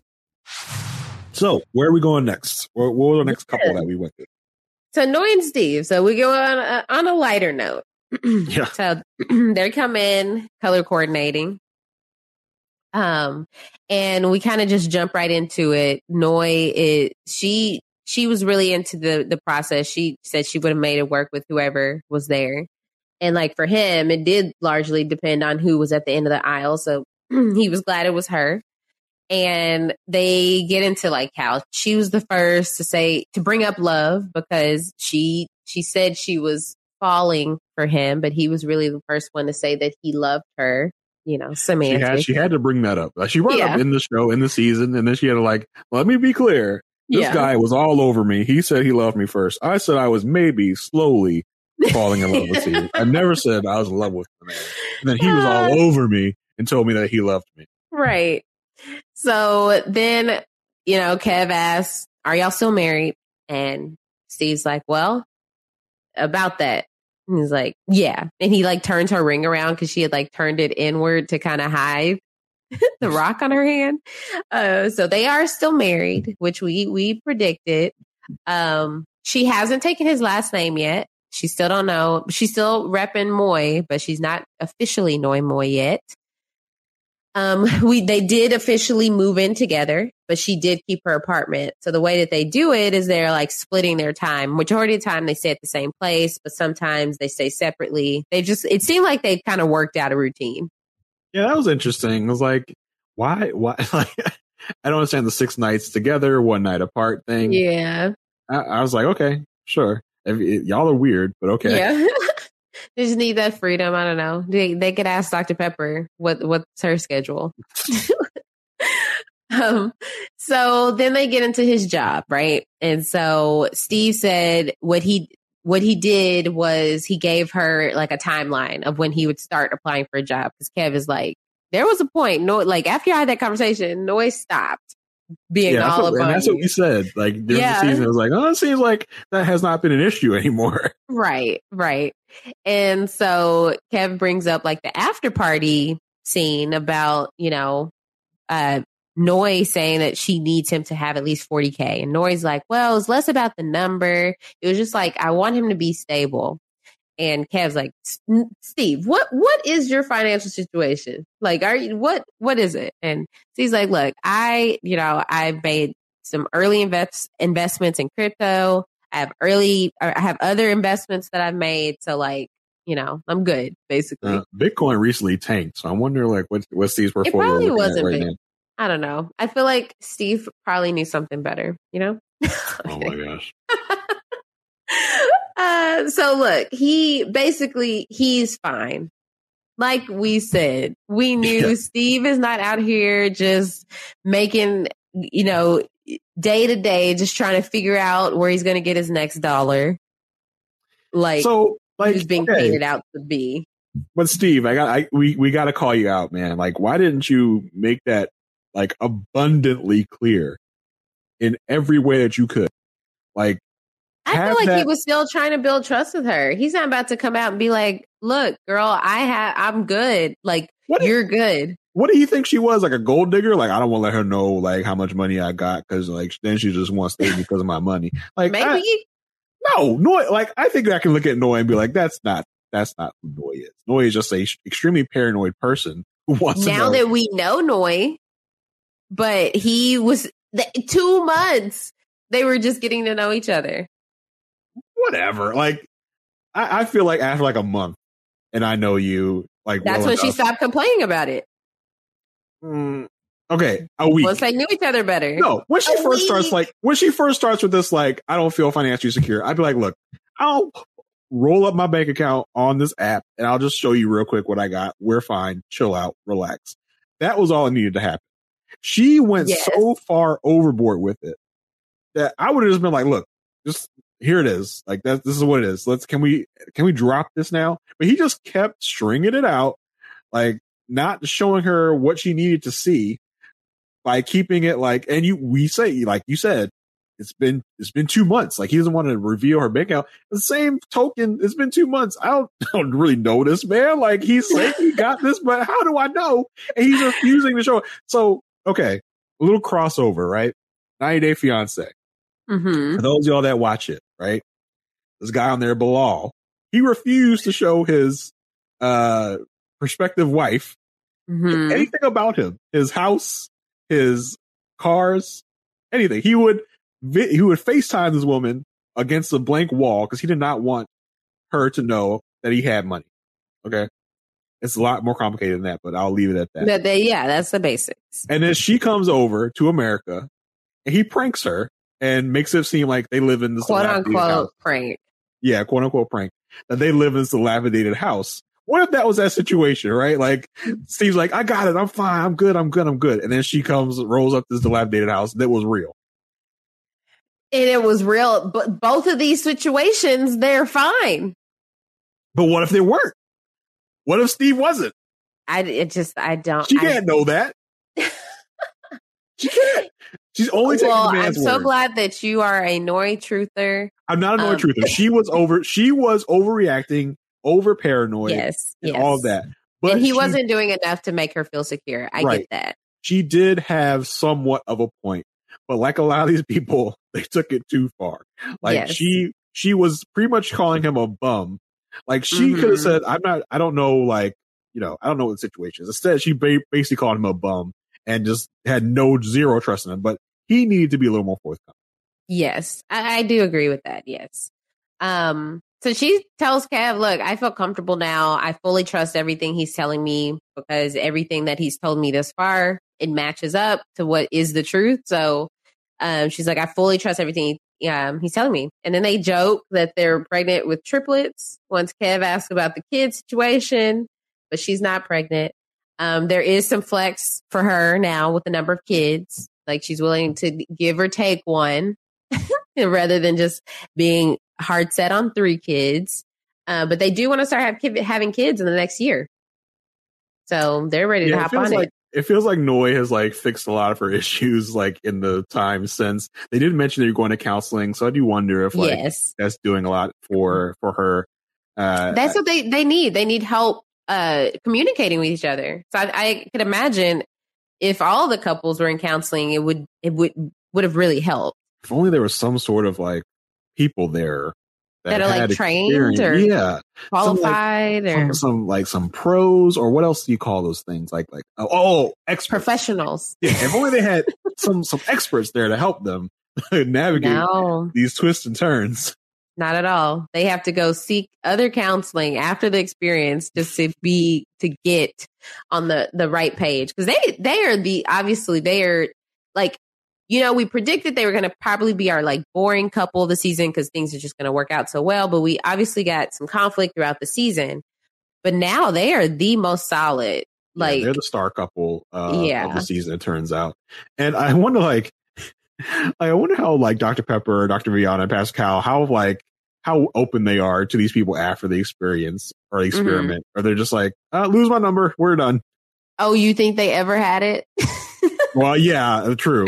Like, or if they want to just be like, "Hey, Pastor Cal, who was this? Steve? Yeah, you were last season. Who? Get off my phone." Right, Steve. He's like from Married at First Sight. There's a lot of Steves in Married at First Sight. Steve, you gotta help me out. Which season? Like, I have a lot of projects going on. What's Married at First Sight? There's a lot of Steves in my world. Yeah. So then we get some unseen footage with Sriracha and Steve. And basically it's Sriracha pressing Steve on his plan. Like Sriracha's like, you need to get your stuff together. Like, what are you doing? Because like, if you're not, you don't have a plan in mind, like Noi needs you to be secure. And so basically it was like Sriracha coming as a concerned sister to Noi that Steve needs to get his stuff together. And so Sriracha ends up coming out at the reunion, red hair, blue dress.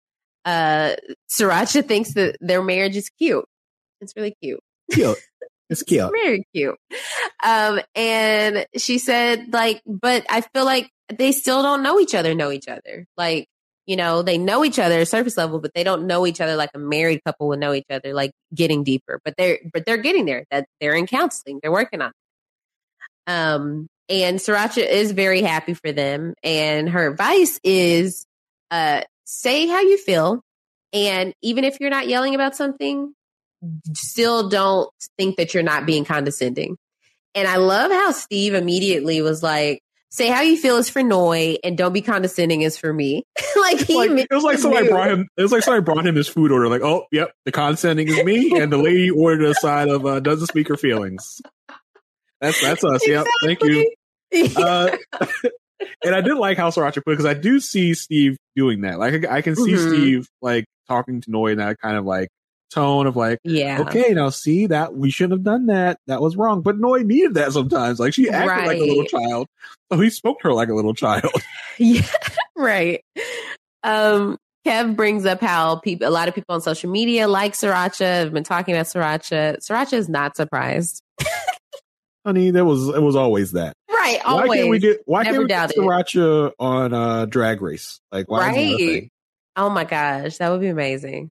And so then they like, I thought they were going to end on that note, but they ended on like Noi's family, and like they asked Sriracha to leave, and they get into how like Noi, what she talked about like with her mom throughout the season, and basically just pointed out that like thinking about her mom and raising her, how that has helped her marriage, because she thinks about how like she wants to be in a better place than like what she saw as a child. So it kind of that felt like awkward placement with their segment, because like, why didn't you just end with Sriracha being there and then move on?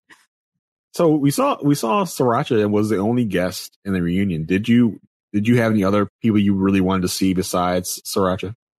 I think it would have not been a nice appearance to see Katina's mom, just because we didn't get any of her perspective beyond like early in the marriage. I was surprised we didn't get one of Michael's sisters. Yeah, I really would have liked one of Mike's sisters, probably the main sister that was chiming in most of the season, to kind of get a view of how she feels about how Jasmina treated Mike now that it's all over. Right. It would have been unfiltered. Yeah. Yeah, I would imagine from her perspective that Mike was done wrong. Right. Because that's just how sisters are, like, or how siblings are in general. So that would have been interesting. I mean, and then maybe Lindsay's dad. Oh, to talk crap about his daughter. I'm on Mock's side. Yeah, no, I told Mock early on to get out. I told him. Right. I told him as a cop walked around the corner and get his butt out of there, but he didn't listen to my advice. Now he's regretting it, don't you, Mock? Right. So yeah, that was their segment. I'm very happy for Noi and Steve. If they do continue Couples Cam, because I feel like they've canceled it. I'm not sure. I would hope to see them on there, but until then, Noi and Steve, yeah. What? I watch Couples Cam at a distance anyway. It's on, boring. Do other stuff. Couples Cam is already a little boring, which may be right. Oh, absolutely. Why it's canceled. So. I don't know, but like, I'll put them on social media. I will, once they unlock their Instagrams, I will follow Steve. You follow Steve, not Noi. You don't want to find out the nitty gritty about Noi and Steve's relationship. No, I probably would follow Noi if she like doesn't have me blocked. I will follow Noi because I'm sure she posts more than Steve. Yeah, so like, I wonder if they're going to touch more on the social media aspect of Noi in the next part of the reunion, because they didn't talk about it at all here with Kevin. Yeah, I would imagine it's probably like an experts meeting type of thing anyway. Right, probably. So yeah, last but not least, certainly not least, because this was a very explosive segment. Talking about Mark and Lindsay. Mark the Shark and Lindsay the bigger shark. I don't know. Yeah. So they come out, Kev's talking about, you guys were really promising at first with your relationship, with your wedding. The wedding was nice. We get flashbacks to the wedding and the honeymoon. We we get we get Kevin talking to Lindsay saying, you had a lot of like references you had a lot of things where you said that you were going to be out. Like you said you were out many times during the season. So we get a montage of all Lindsay on the up close face cam said that she was out. I'm done. I'm done.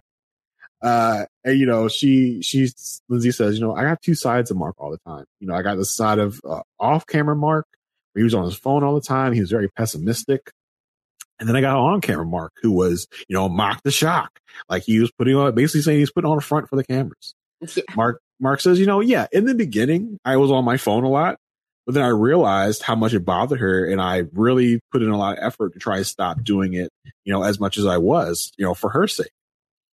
Then Kevin asks, Mark, you seem like a really outgoing guy. Why couldn't you just kind of laugh off some of the things that Lindsay was saying?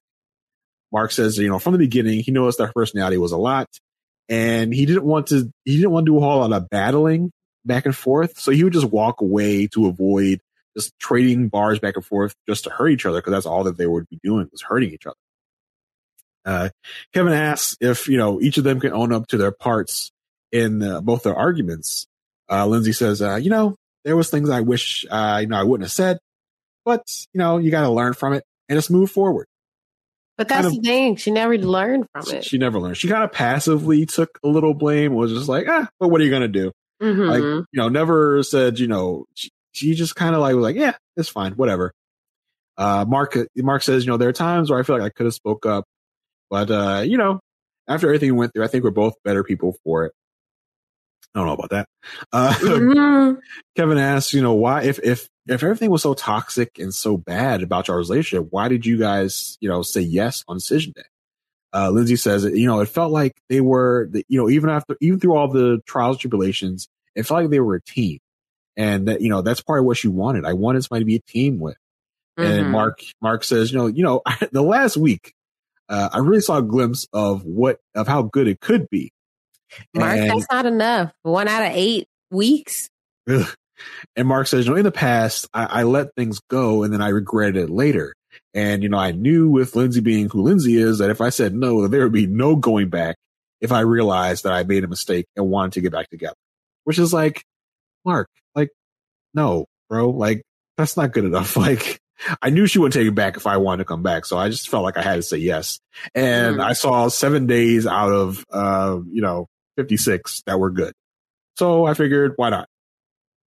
That's what I felt like. Yeah. The why not perspective is not great, especially with a marriage. Yeah. I feel like you shouldn't settle. But I felt like Kevin had that was a valid question. Yeah. Nobody thought that they should be saying yes. Nobody. Especially Mark. Yeah. So Kevin asked the question, and it feels like throughout this whole pre-talk, it already felt like we know where this is going. The body language is awful. They might as well have been sitting on 2 different couches. Exactly. So Kevin asked, so are you guys still married? Lindsay, are you still Mrs. Shark? Lindsay says, absolutely not. Emphatic, no. Yeah. Mark's like, yeah, just no, we're not married anymore. Kevin asks what happened. Mark says, after decision day, they worked on the house, worked on his grandmother's house, and we got into this fight. And she made a bunch of threats towards me. And, we made it through a month after that. But then we got more and more fights.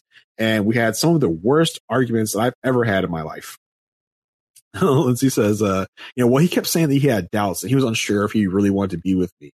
And he's saying all this, the day that I gave up my apartment. So I was like, what am I supposed to do about with this? I don't have anywhere to go anymore. And he threatened to change the locks on her and to charge her rent. And she was so shocked that he was so cold and so mean after everything she did to support him.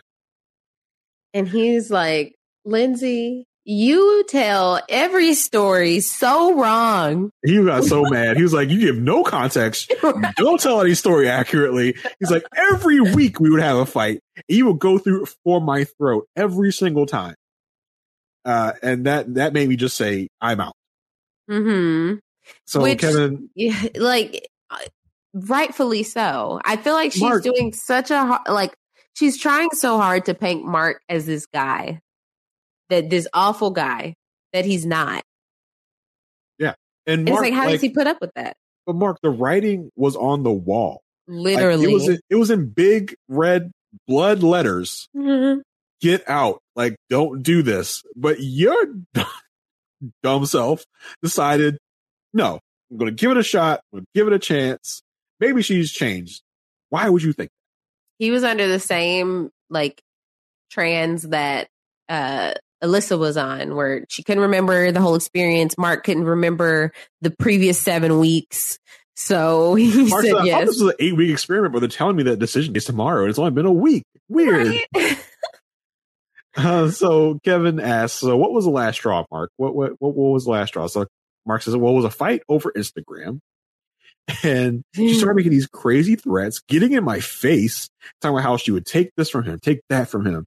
And, you know, he was so shaken by it, and he doesn't do well with confrontation. And, you know, I've been bullied since I've been a little kid, and she's probably the worst bully I've ever had, which is like, that was such a powerful statement. It was just like, that just tells you how over the top Lindsay is and how damaged Mark is. Mm-hmm. How he's like comparing her to childhood bullies. Right. Like, you are literally triggering these awful memories that he's had. Like, that's how toxic this relationship has become. And she doesn't see it. Not at all. Kevin even asked her, like, so Lindsay, like, yeah, you did all these things for him, but you do realize that you're like a fire starter, right? Like, you set stuff on fire, like with your words and your actions. And she's just like, yeah, I know. And she says, well, Kevin says, well, do you think that was fair to Mark? And she's like, yeah, I do. She's like, I told the experts that I needed someone that was going to stand up to me and say, don't do that. And she feels like she got that from Mark. And I stopped. I said, is that what she got? Right. I don't think that's what she got. Not at all. You pretty much bulldozed him at almost every turn. When he tried to stand up to you, all you did was get mad, storm out. Like, I don't get where she's coming from with this at all. First of all, to say that I needed someone to stand up to me and say, like you're a little child. Right. Like what is that, Lindsay? Like, that's not something you should be looking for in a mate.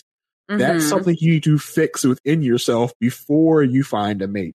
Don't look for a mate that's going to quote unquote stand up to you and tell you no.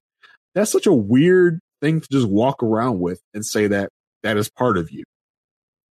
Yeah. Like, everything she was saying, I was just like, just rolling my eyes, because it was just like, stop, just give it up. Yeah, and she felt like she got that from him. I don't feel like she got that from him at all. Like, at all. Mark just kind of ever giving that. He's kind of silently resigned most of the times, and just like he would stand in his refrigerator and go, "Oh God." Yes. And just deal with it most of the time. Mm-hmm. And when he did, you just screamed at him and stormed out of the room and told him you were done on the couple of times he did try to stand up to you. But whatever. Yep. So Lindsay says, right before decision day, he told me, we were going to make this work forever.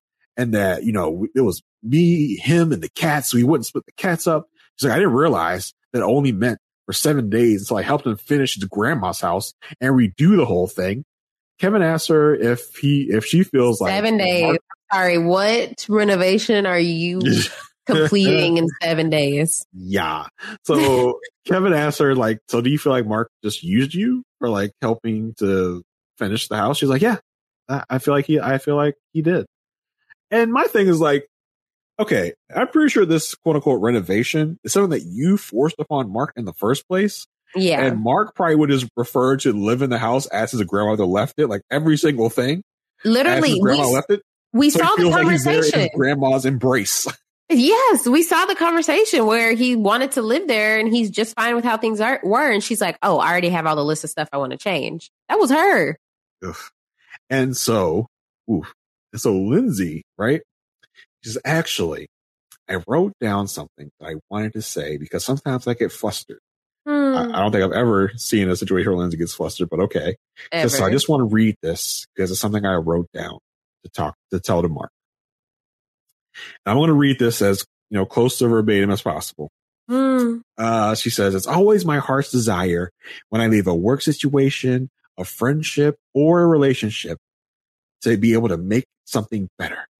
And I truly believe I made your life better. And I was able to support you through your job loss. I refinished your 3-family home and left it in better shape than it has been in years. I cleaned out 2 generations of clutter. I helped support you during your loss of home and pet, and encouraged you to pursue new job opportunities that have you now earning your highest salary of your life. I gave you the Lindsay effect and the Lindsay magic. I can't say that my life is better from knowing you, and I don't think you brought much to the table because you aren't other focused. I'm glad that the magic of Lindsay was given to you, and I hope that you can take that and be generous to somebody else, because it's through giving that we actually receive.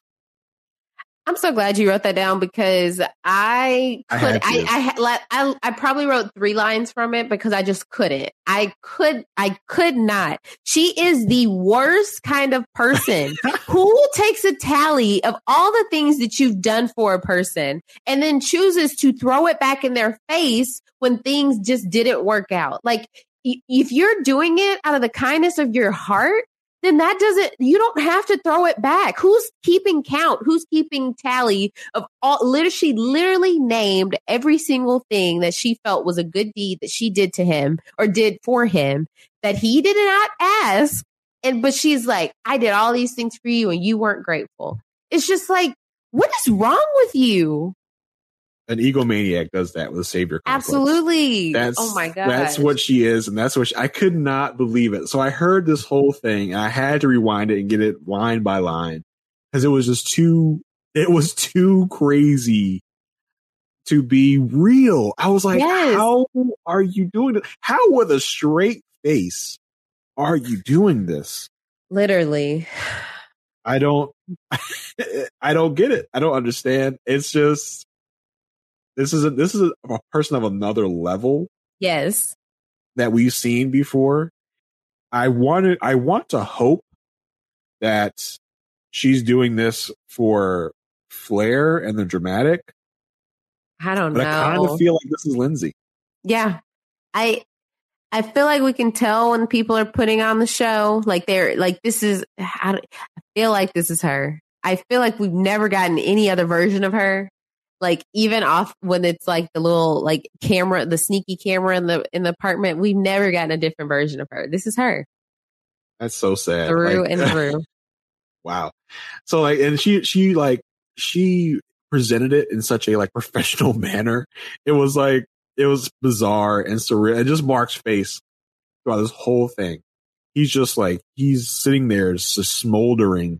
It's just like, I can't believe I'm sitting through this. Like, Mark's a better man than a lot of people. Yes. Because a lot of people would have just stopped it right there. Like, I don't want to hear this nonsense. Like, walked off, did whatever. But it's a special person for someone to do something like that. And I hope Lindsay gets the help that she needs. Please. So Kevin, asked Mark what he thinks about what she said. Mark says, I didn't know we were writing stuff down. Yeah. And, Lindsay was a part of a lot of good things that happened in a positive way. But at the end of the day, all the negative things don't get washed away. And the fights and the threats will outweigh the relationship and where it could have gone, because they did have that core and they did have that mutual helping, but they also had the explosive triggers that blew up when they were on a good path. It's right there. Succinct, like, sum up of the problem and of the relationship. So yeah, that was good for Mark to really distill that down into the base problem. Yes. And Kevin remarks, there have been a lot of couples before that were explosive, but in a lot of those situations, the good outweighed the bad. And asks, like, so why couldn't that have happened here? Lindsay says, well, he's just so focused on the opinions of the other men that he didn't care about like my feelings or my opinions of him as his wife. And she feels like Mark is influenced by his peers and wants to be liked and respected too much. Mark says the fights just made it extremely unhealthy. So that's what, pretty much made him determine that this was not worth it. Yeah. Too much negativity, too many triggers for him, which is understandable. Very understandable. And for Lindsay Lindsay came like loaded, both barrels, with every single thing she could use to cut Mark down here. Like she came in here to make a point, to make a show, and which makes me want to wonder like who. I mean, it seems like Mark did probably actually end the relationship, and it feels like she's probably took that really personally. Like, how dare he? Yeah, you're breaking up with me, right? You're the loser that doesn't have a job. Ugh. Look at all these things I did for you. Look at this list I've been keeping. So she came, loaded with both barrels to really give it to him, to really try and embarrass him even more than she already has just throughout the season. Yes. So Kevin wants to get the update from Lindsay. So what have you been up to since, you guys broke it off? She reveals that she moved to California, started a great job there. Kevin says, so did you feel like you need to move away to close like the Mark chapter of your life? She says, actually, I want to move further away from my family. And she wants to move to someplace with good weather and with no one depending on her. She functions better further away from her family. Yeah, which I think Lindsay probably functions better further away from just humans. Yeah. Anybody who knows her. Yeah, Lindsay says, also I moved there because I really value intellect. There are a lot of great intellects there. So Kevin, which I felt like he was really like grasping at straws here. Kevin's like, was that a dig at Mark? I didn't really think at first it was a dig at Mark, but Lindsay pretty much turned it into a dig at Mark. I thought it was. I mean, it's as if I'm sitting here saying like, I enjoy podcasting with someone who's like, women are great to podcast with. Like, I can relate to them so much. And, it's just so fun podcasting with women. Then it's I agree. I only podcast with women. There we go. Chappelle needs to hear that. So it's like, it is a very indirect dig, but Lindsay is petty. So it's like that obvious, like she's like, there's better pickings out there. There, I'm looking for an intellect. It's obviously a dig at Mark. I guess. I just felt like Kevin was like really trying to pick at it. It was like, oh, was that directed at Mark? I really want to get that. Was that Mark? Deeper. And she says not really, but she does say, well, yeah, Mark. And because Kevin explains like, well, it just seems like when you say that, it's kind of directed to saying that Mark doesn't have intellect. Do you feel that way? She's like, yeah, Mark doesn't have intellect. It's like, whoa, come on, Lindsay. Like, oh my gosh. She's like, yeah, he doesn't have an intellect. She's like, and I'm really smart and quick-witted, and I need a man that is smart and intelligent, and that's why I really like engineers. And Kevin asked her, Kevin asked her if she's been dating. And she confirmed, yes, I've been dating. And he was so generous, romantic, and smart. Now that is a dig at Mark. Yes. I think it's just continued digs at Mark. Yeah. So Mark says, I'm just focused on work right now, not really worried about dating. Think of taking new opportunities. He tells us he passed a firefighter test, which was interesting. Yeah. That seems to be a big Married at First Sight job. Right? Kevin asks him if they'll be friends after this. And he says she has no desire to have him in her life. If I was Mark, I'd have been like, great. Same. Mark always trying to keep it positive. Mark's like, well, okay, that's fine. You said that, but I mean, I said it to you before. I'll say it to you again. I wish you the best of luck in whatever you're doing. Mark's trying to keep it classy here. And that was pretty much the end of their segment. I'm happy for Mark that he can move on from this, because that would have been nothing but continued toxicity within his relationship. Why was he torturing himself? He should have been out months ago. Mark's just too nice. Too nice. But we did get the next time on. Alyssa's feeling attacked. Olajuwon says like she always points a finger at herself, or she always points a finger at other people, never at herself, and it made it seem like he was talking about Katina. I don't think that's about Katina. That was edited. I think that's about Lindsay or Alyssa. I'm going to say Lindsay. I don't think, or you think him and Lindsay have had it out? Maybe, possibly. I think they, in that group setting, someone may have asked Olajuwon like, so what do you think, was the problem with Lindsay and Mark? Because he seems to really defend Mark when Mark needs defending. That's true. Yeah, he does tell Lindsay at the end of the previews, like you do need to give Mark an apology because he was a good man to you. Yeah. So I think he might be talking about Lindsay there. And I mean, it's kind of it's a hard truth for him to say, but I think it's the truth. Like, he's maybe just giving, like Olajuwon does, he's giving the hard truth that people need to know about themselves. Right. Alyssa's like, I know it's become a joke, but I really am a good person. And then we do get a shot of Mark crying. So we are going to get deeper into that, their relationship, but I'm sure excited. Lindsay's going to dig the knife in deeper, I think. And like I said earlier, especially she does better with an audience. Well, not better, but she goes in harder with an audience. And like I said, Lindsay and Alyssa are too alike to hate each other as much as they do. Yeah. Because if you have to say something like, I am smart and quick witted, like Lindsay said here in this episode, and Alyssa's always with I'm a good person. Yeah. That probably means that you're probably not that thing you say you are. Right. Exactly. Olajuwon with I'm a great man. As you said like a few weeks ago. Yeah. We did get a preview of the next season. We got some sound bites and someone's going to get COVID. So a wedding's going to be delayed. And it starts July 6th. So that is the San Diego season. Yep. Can't wait for that one. We have probably less. If we get a Where Are They Now special, we might get just over a month off from Married at First Sight. Right. So yeah, that's it. And I'm excited to talk about part 2. I never thought I would be excited for part 2, but Jason, what are you up to these days? You can find me over on Post Show Recaps talking about This Is Us, the final season. We are in the home stretch. We have only one episode left of the series. So I'm over there with Marissa Garza over on Post Show Recaps talking about that. Come over and join us. It's great, guys. Go listen. Yeah, Asia caught up. She said it's good. She didn't say it's great. No, it's great. It's wonderful. Okay. All right. Okay. So that's where I am right now. You can also check me out on the upcoming episode of Crime Scene, the true crime podcast brought to you by 2 of our guests from the season, Mari Forth and Sarah Carradine.